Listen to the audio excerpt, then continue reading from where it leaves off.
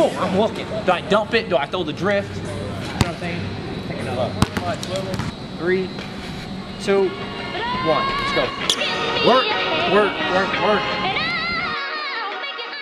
Welcome back to the Dig Deep Podcast. I'm your host, Stefan Martinez. I'm super excited to have my good friend and current NBA/NFL agent, my friend EJ Kushner, on the podcast today. EJ has an interesting story from playing at a high level in college to then playing professionally overseas that then kind of got him into the industry, which he is now, which is being a professional athlete agent. But I appreciate you coming on. Yeah, man. Thanks for having me on. Yeah, excited, man. It's my first podcast I've ever done. Well, hopefully not the last. Like I said, EJ is a certified NBA agent. He does a lot of hoops, but also his agency Beyond does some things outside of hoops with the NFL as well. I want to hop right into and discuss like your journey as a college player and then as a professional player, and then how that kind of all integrated in you becoming an agent. Because I know the story of you being a professional player and why you became an agent, but kind of shared that kind of story. Yeah, I mean, when I finished my college basketball career at Mercer University in 2010, I was fortunate to have some really good people in my life that kind of helped guide me through the process of picking an agent and kind of educating me on how to go about becoming a pro. Jeremiah Boswell was probably the most influential throughout that process. So shout out to Jay Boz. And he kind of helped me through that process. Selected an agent. And then a lot of learning kind of ensues after that as you're going through a process that you're just not really familiar with. And I signed my first contract, I think, in August of 2010. And then I was on a plane a few weeks later, headed to the Netherlands for my first season. Now, within that, you had an agent your first year, and then quickly after that, some stuff happened, and then the rest of your career, you were not represented. You were self-represented, correct? Yeah, so I think my first year overseas, I had a lot to learn because, when you're coming from a Division I program, you're just used to certain things. And I honestly wish I would have had somebody kind of telling me, hey, man, don't do that, or hey, do this, or this is how the game works, because it's a different game. So I'm in the Netherlands, and I was having a great season, but there were just like little things that were always going wrong, right? Like I didn't have stuff in my apartment. Coach would show up late to practice. We were losing games. Guys on my team would just say, like, yeah, we expected to lose. We're not going to win this game. Things were like really, really hard for me to wrap my mind around. And what I learned through that process is that, like, as an American player in that situation, you kind of just have to, like, shut up, do your part, put up your numbers, do everything you can to help the team win, and then hope that season leads to something better the following year. But for me, again, being new to it, I'm having meetings with the GM, I'm talking to the coach, I'm doing all this stuff to where they were like, hey, man, like, it's time for this guy to go. And I just wish my agent would have been like, hey, listen, this is the way it is. Kind of just like shut up and hoop. Are you getting paid on time? Yes. Are you getting opportunities to put up numbers? Yes. Okay. Just keep doing that. Yeah. So like after I got cut the first time, I didn't get a job the rest of that season. That was like really eye-opening to me. And so that was kind of like I said, an eye-opening moment where I had to just say, all right, now that I know and have gone through this, I'm going to figure out for myself. So that's when I decided to kind of take my career into my own hands and represent myself, which most people said, hey, that's crazy. But I also knew that, hey, I was at an agency with 45, 50 players, and it wasn't a priority for them to find me a job. Now, not that they weren't trying to get me a job, but I also knew, I wasn't at the top of their list to make it happen. And I knew that if they were getting a certain percentage of those guys' jobs, their business would continue with or without my success. It's interesting, too. I think that after representing yourself for 5 years, you kind of then get in the mold of, man, I want to be able to provide for somebody else. And once you learn by yourself like that, then I think it kind of falls into why you became an agent, because then you're able like, man, I want to be able to help somebody else now that I've done this by myself and went through it with a different agent that you didn't think did, help you with stuff, not just basketball stuff, but things off the floor. I kind of put it in my perspective. I mean, I remember my summer before my senior year of college was the first time I worked with a skill development guy. And I went and worked with him for 2 weeks. I was lucky enough to work alongside Anthony Tolliver because he was training him too. So I was working with AT, who at the time was with the Atlanta Hawks, and he's bounced on the NBA now. But then after I got done with those 2 weeks and I came back and that season, everything was so easy. I'm like, man, this skill development thing is a real thing. If you can be in line with somebody that knows the game, it can really pursue you into your career or whatnot. Now, regards to being an agent and getting certified, what is the process regards to that? Is it education based? I know that the Rich Paul rule came out, months ago or whatnot. What's the process regarding to becoming certified and the steps having to get that done? Yeah, so a few years ago, the NBPA implemented a new process where guys had to actually pass a test to become NBA certified. And there's certain components, you have to, the requirements were, a bachelor's degree, and you had to kind of go through a process in order to do it. Now, there's certain things that if you could show negotiating experience, then that kind of offsets having to have a bachelor's degree. But you have to pass this test. And I believe it's 42, it's 50 multiple choice questions. It's open note, open book. And I believe the pass rate is probably somewhere around 42 out of 50 questions. But it's not, I guess I would say it's not as easy as I think a lot of people think about it. It's for me, I went into it just overly prepared. Made sure, I think the one thing, another shout out is there's a guy, Larry Kuhn, who has a CBA FAQ website, and that was super helpful in my preparation for the test and something that I used as a resource, and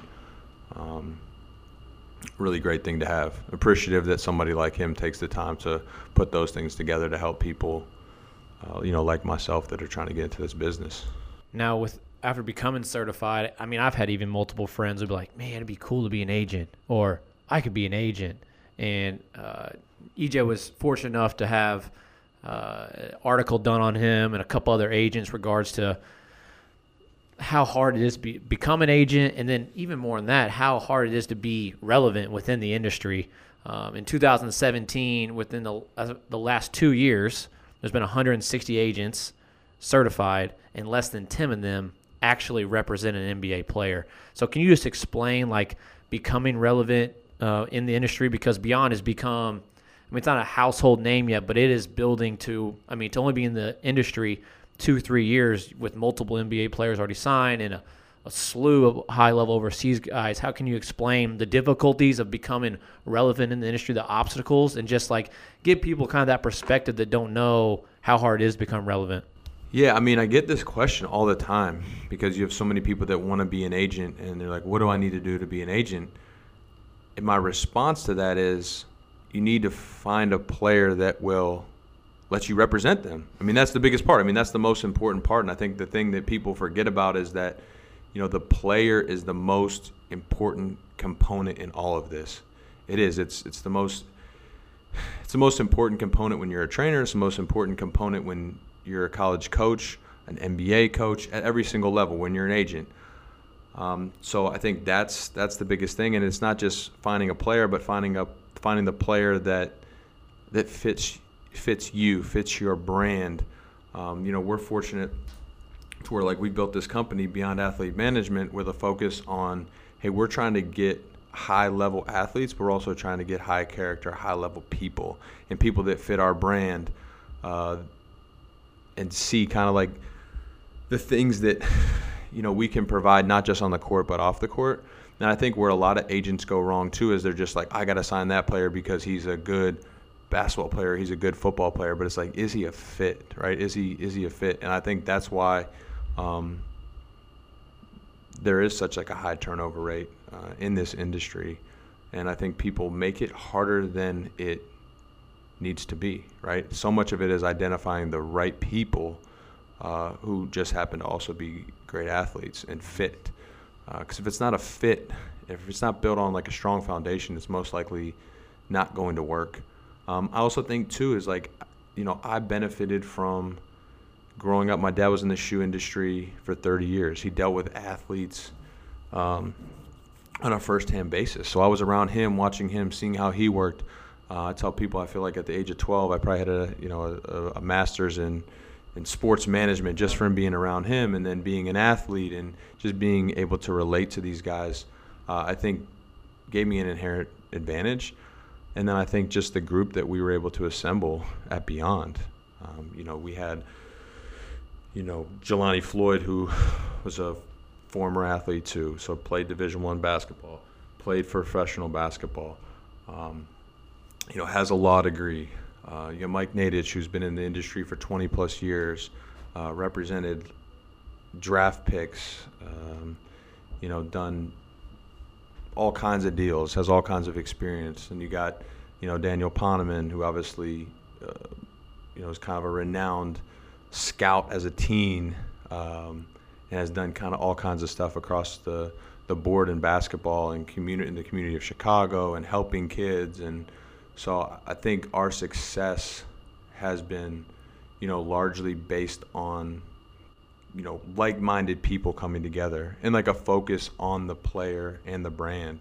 On the football side too, it's just being able to bring in, again, the right people to help us there or that journey. It's I know we have more players, coaches that listen to the podcast more than people that are in the agent industry, but it's so funny because when a coach is recruiting a player, it's, man, he can really play, or she can really play, but do they fit our system?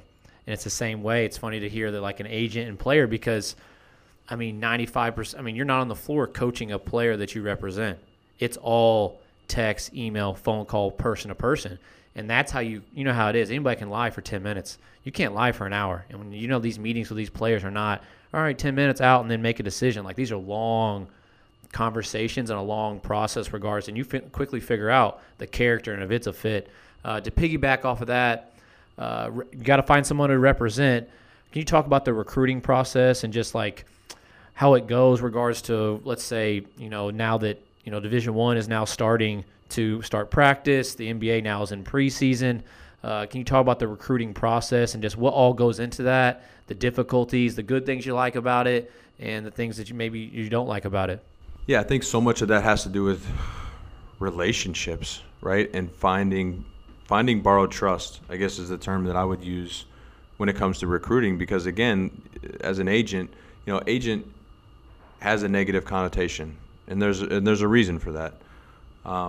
So I think for me and us as a group, it's like, okay, where can we find some borrowed trust? Meaning, hey, this person knows that person, and that player or that coach is going to be able to identify with, okay, I may not know EJ, but I know so-and-so knows EJ, and that makes me feel more comfortable. There's some kind of checks and balances in place. And I think it's relationships, and it's just word of mouth too. I think if you do a good job for the players that you have, I think the best recruiting you can do is through your clients that you have. And I always say that when you sign a player, like, that's when the recruitment really begins. And like, how are you treating them? What are you doing for them? And I think the industry, and this isn't all agents and all agencies, but everybody's so focused on recruiting the next player that they forget about the player that they already made a commitment to, or that they sat in front of for hours, or recruited for years, and they're on to the next one. And for me, it's like I'm trying to be the agent that I wish I would have had. And I think, we've seen amazing success from that. It's like, if you take care of what you have, it tends to come back to you. And that's been true about my journey as a player and as an agent, where most of the guys that I'm working with have come through some kind of relationship or doing right by somebody else. It's right back to just living in the present. You just said it just like someone like me. I should have said at the beginning, we're in Chicago, Illinois. A player I work with that EJ also represents, they're playing the Bulls tonight in Chicago. And I was fortunate enough, I brought up a kid that's 17 years old and a 15-year-old kid that are just some high school players that I've been working with for a while. But I remember having the 17-year-old when he was 9, and he was the only kid I really had that was even going to be relevant. And within my small community. He's one of the better players, but now everybody's bought in because they've seen I took care of this kid. I think it's funny too how coaches are the same way. You know, you got a coach that's a low major Division I coach. He wins 24 games, goes to the NCAA tournament. Now he's like, okay, what next job am I looking towards? I feel like a lot of people like fall in that. I don't want to call it a pit, but you're always looking towards the next thing. I think human beings are just that way. Now with the recruiting process, can you kind of go over the pre-draft process, kind of how it goes for an agent, and then also like summer league? You know, we just went through the summer league with a player that EJ represents, and it can be a little bit stressful, a little bit, but on the flip side, it can be so I don't know the word for it. I don't want to say just a different type of feeling when you see a player finally get what they deserve. Fulfilling. That's a great word, fulfilling. Can you talk about the pre-draft process, after the recruitment process, and then maybe even into the draft and then summer league? Yeah, the pre-draft process is once you sign kind of a rookie class, the next step is kind of like, hey, where are they going to go and prepare? And I think a big thing for us too is trying not to be cookie cutter, right? Not just sending a guy just to send a guy somewhere to train. It's just like, why are you going there to train? What are you going to get better at? What do you need to focus on? And I think we as a company as a whole like have an advantage too, is just because, we've got some, former scout, former players where we can kind of identify like, hey, this is why this guy would be good with you. Because I think too in the training business, and obviously you're a trainer, I think so much of it is like how much the trainer and the player connect. Right? I mean, players during the pre-draft process can only get so much better, right? So, like, if you need your jump shot retooled, like, you're not going to be able to get it done in the pre-draft process because, let's just say that the NCAA season ends, like, the first week of April. Guys are going to be starting their pre-draft process, probably, depending on how their season goes, maybe at the earliest mid-March. But usually it's going to start right around that first week of April, second week of April. And that's when you're going to have the first kind of wave of, like, you got the Reese's All-Star Game, which is at the Final Four. And then after that, you're going to follow that up with Portsmouth, if they're seniors, just top 64 seniors. And then you're going to follow that up with the NBA Combine, which is usually like mid-May. Some NBA teams will start bringing in players for workouts before the Combine. And most of those players, not all of them, will be guys that could potentially be testing the waters. This year, May 29th was the date that you could pull out as an underclassman. But, it's just focusing on what's right for the player and then kind of giving them almost like my college coach was really big, Bob Hoffman at Mercer, about talking about, hey, just win the first 4 minutes, right? Let's win these first 4. Let's get to the media timeout. We'll address whatever we need to address there, and then let's focus on the next 4 minutes. And I think for the pre-draft process, that's what I kind of lay out to guys is like, hey, here's the plan. Like, here's the lead up to, are you playing in an all-star game? Are you going to Portsmouth? Are you going to the Combine? How many NBA workouts do you have? How are we going to strategically plan these NBA workouts based around draft, where these teams are drafting, what their needs are, who are you going to be going against? And that process leads up to the draft, which is usually around the third week of June. And then, so Summer League, and then obviously Summer League follows that. And, Summer League is one of those situations where, it can kind of be make or break for guys, or it can kind of be the unveiling. It depends on, again, where you got drafted, or it could be, we had guys who have played overseas where, like, now they're coming back and, it's their opportunity to kind of show NBA teams, teams like we had, Jay Sean Tate and Darius Thompson this year both played Summer League. They spent their rookie years overseas, got scouted overseas. Now it was like, okay, this is your opportunity to come back. And, because of what you did overseas, now you're going to get this opportunity in Summer League, for us to get a closer look at you.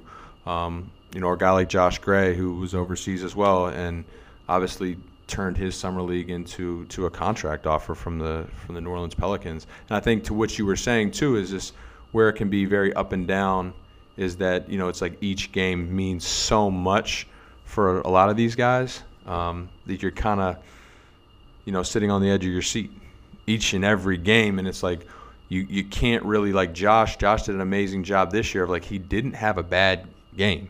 Like, he was just solid and played so well, throughout the entire summer league. And that's really what ended up leading to it. But it's like each game, you're like, man, you just keep doing what you're doing, keep doing what you're doing, keep doing what you're doing.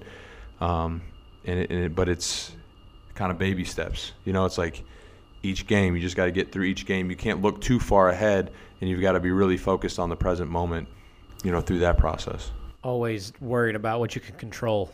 I had discussions with Josh throughout summer league or you, and it's like there'd be other stuff going on, but it's like just worry about what you got to get done as a player and let everything else take care of itself. I want to hop into, I think there's a constant lack of communication between a college player, maybe even their head coach, the guy they work with skill-wise, and then the agent, when they're going through that recruiting process. Or even whereas you have a player that's an NBA player, an overseas player, and then they have someone they work with, skill development-wise, and the agent. I feel there's always there's often, I think you guys do a good job of it, but sometimes a miscommunication in regards to, something simple as, okay, this kid's going to be playing out of spot up a ton, lifting out of the corners, and then here we are playing ISO in the mid-post. How do you think that's on the side of a player that is already a professional? How do you think we can bridge that relationship between a player that's maybe going through the recruitment process and then maybe also when a player is already a professional? Yeah, I mean, again, I think this whole thing is evolving, right? Like trainers are becoming more important to this process, and there's just so many different I don't know how to say, maybe so many cooks in the kitchen. Yeah. And how do you bring them all together and get everybody on the same page? Because it's almost to me, sometimes you have too many people wrestling for control of the player instead of saying okay, what's legitimately best for this player? And so for me, it's how do we make it work? I think it's just being able to put egos aside and actually saying, hey, what is best for the player? Because a lot of times it's when you have coaches and when you have trainers or AU coaches, if you have people that aren't on the same page and are trying to pull a kid in all kinds of different directions, a lot of the time it stems back to these people are trying to do what's best for them, or they're trying to position themselves, with the kid favorably. When in reality, it's you should only focus should be on what's best for the kid and not necessarily what's best for you. And if that doesn't necessarily go in your favor, then you got to be okay with it, and you got to be consistent. I think just be consistent with it. And what I find in the process too is the hard thing is it's not a knock on, say, college coaches, but college coaches are so locked into their team and their season. It's they're not watching. They're not watching NBA games for the most part. I'm not saying every college coach. I'm not trying to put them on, but I just know most of these guys are just so locked in on their job and winning games because it's a high stress situation. So they're not always, super focused on the next level or what that looks like. They're just focused on how do we win games right now, because that's what's putting food on the table for my family, and that's what's going to allow me to get my contract extended. So I think if we're going to bridge the gap between all those things, I think it's more of a focus on the player. And I know in some situations, that's hard. But ultimately, I think for anybody in this basketball industry to be successful, that's where the focus needs to be on, what's best for the player. And I think for me as an agent, that's always my focus is okay, what's best for the player in this situation? I don't care who gets the credit. I don't care if my name is out there. This is more so about how am I going to empower and help this player get to where they need to get so that they can have success.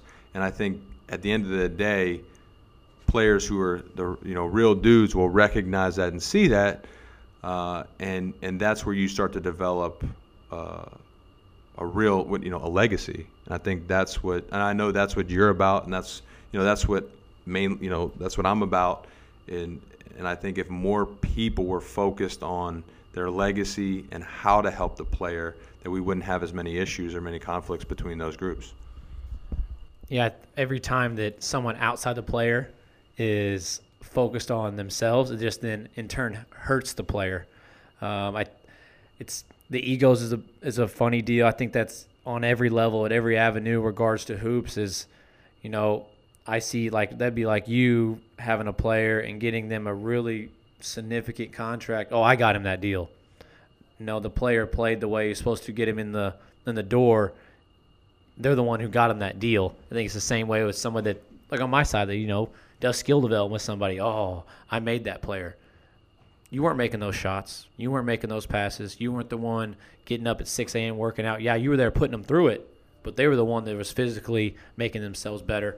I want to jump into I know you represent players that went from a different agency to yours, players that come out of college. I'm talking about more players that come from college to professional, whether it's the NBA overseas. What is the biggest obstacle you see regards to players? First, on the basketball side, what is the thing that you see like, man, for other players maybe recruit later on, like this player A, B, and C had a trend of them struggling with this aspect of maybe the NBA game, overseas game, and then next time you go through the recruitment process, okay, that kid's got it figured out. He won't struggle with that. He might struggle with something else, but he's not going to struggle with that. Or even the overseas deal too. It's different, right? You're no closer than an 8-hour flight away from home. So throughout your process of maybe even as a player, as an agent now, what's the biggest obstacle you see players from going from a collegiate athlete to then becoming a pro?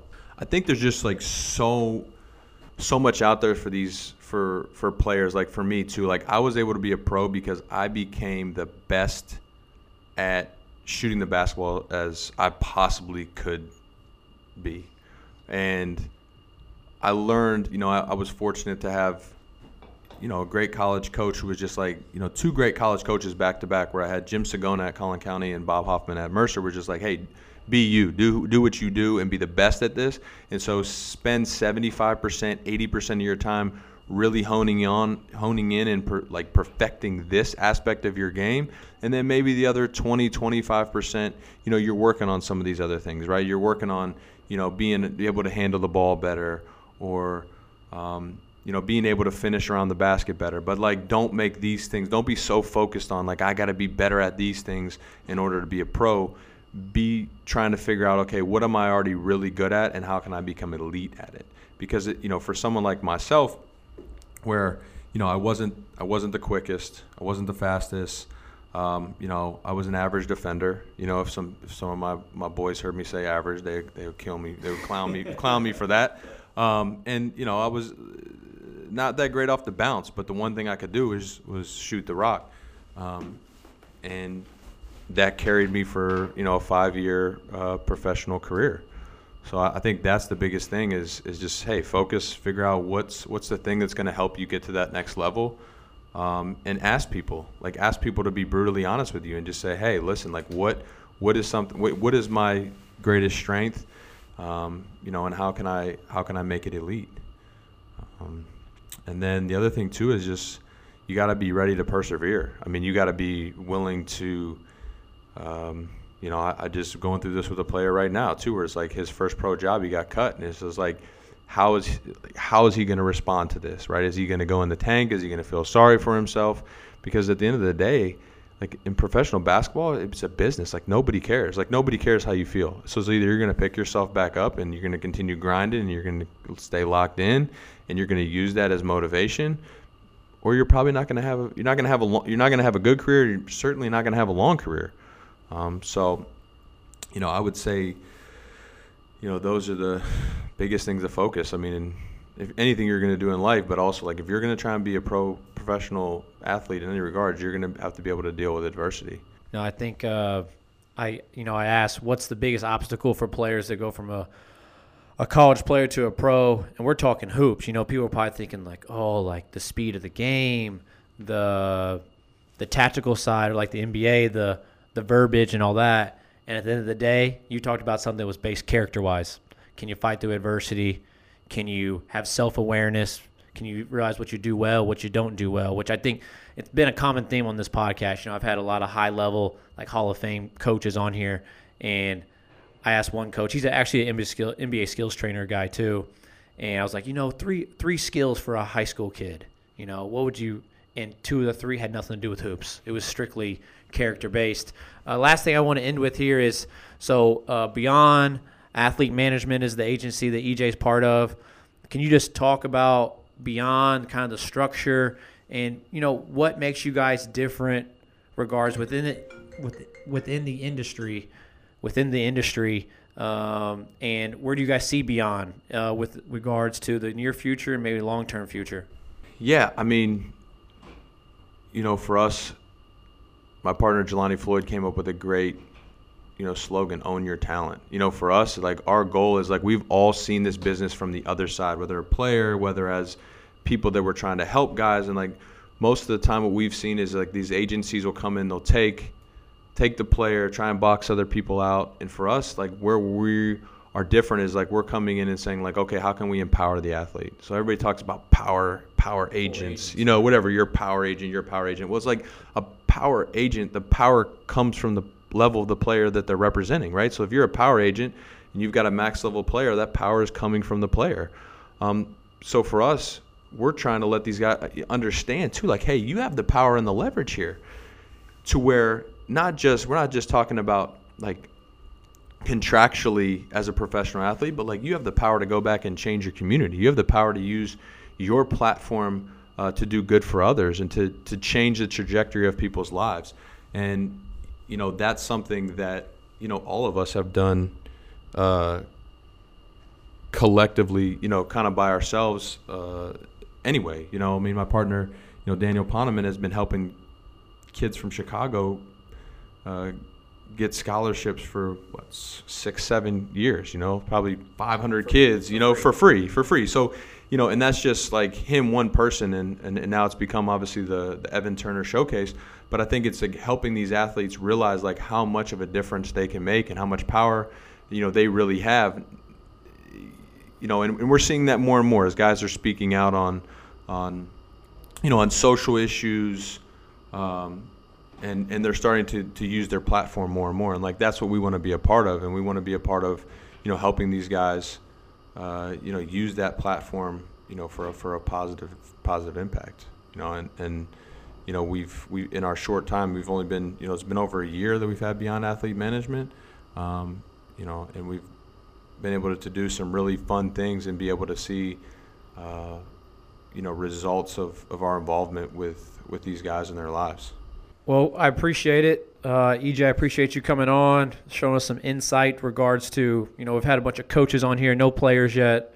That's coming, but I know there's a lot of people within the audience that really don't know anything about the agent industry, but appreciate you coming on. Yeah, man, thanks for having me, and hopefully this is something that was beneficial. And I guess anybody that's out there listening that wants to reach out or has questions regarding any of this stuff, I'm happy to answer. I mean, I played at every level of basketball too, so it's high school, prep school, junior college, Division I professional. So I feel like I can be a resource to anybody at any level if anybody needs advice or needs any type of guidance. So my email is ej@beyond.am, and then also you find me on Instagram at EJKUSNYER. Appreciate it. Like I said in the last pod, if you guys will like, subscribe, comment, and actually had a few people and more people show me feedback in regards to what they want to see on the next pod, what they don't like, what they like. I'm all ears here to strictly provide value for you guys. So I appreciate it, and we'll see you guys next time.